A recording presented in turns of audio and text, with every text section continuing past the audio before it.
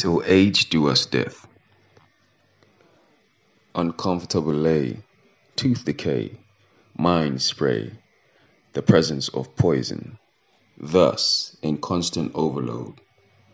Yet I wander through the dark by my lonesome, seeking the unknown. A dark cloud screams loud, the mere street robs you of your passion.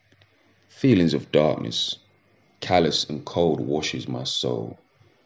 My morality comes to question, flipping my bedpan, to sit and discuss conveniently at my beck and call, in a form of death, morbid and grotesque, bearing the characteristics as one possessed. How could I escape? I dare not move. I dare not fight back, for my strength disappears decades ago. So I wait and ponder, falling deep into my slumber, waiting to take my last breath. My sleepless nights are finally to be realized on my deathbed.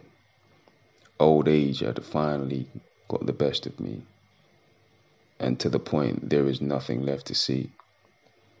So I continue to drift all the time in constant reminisce.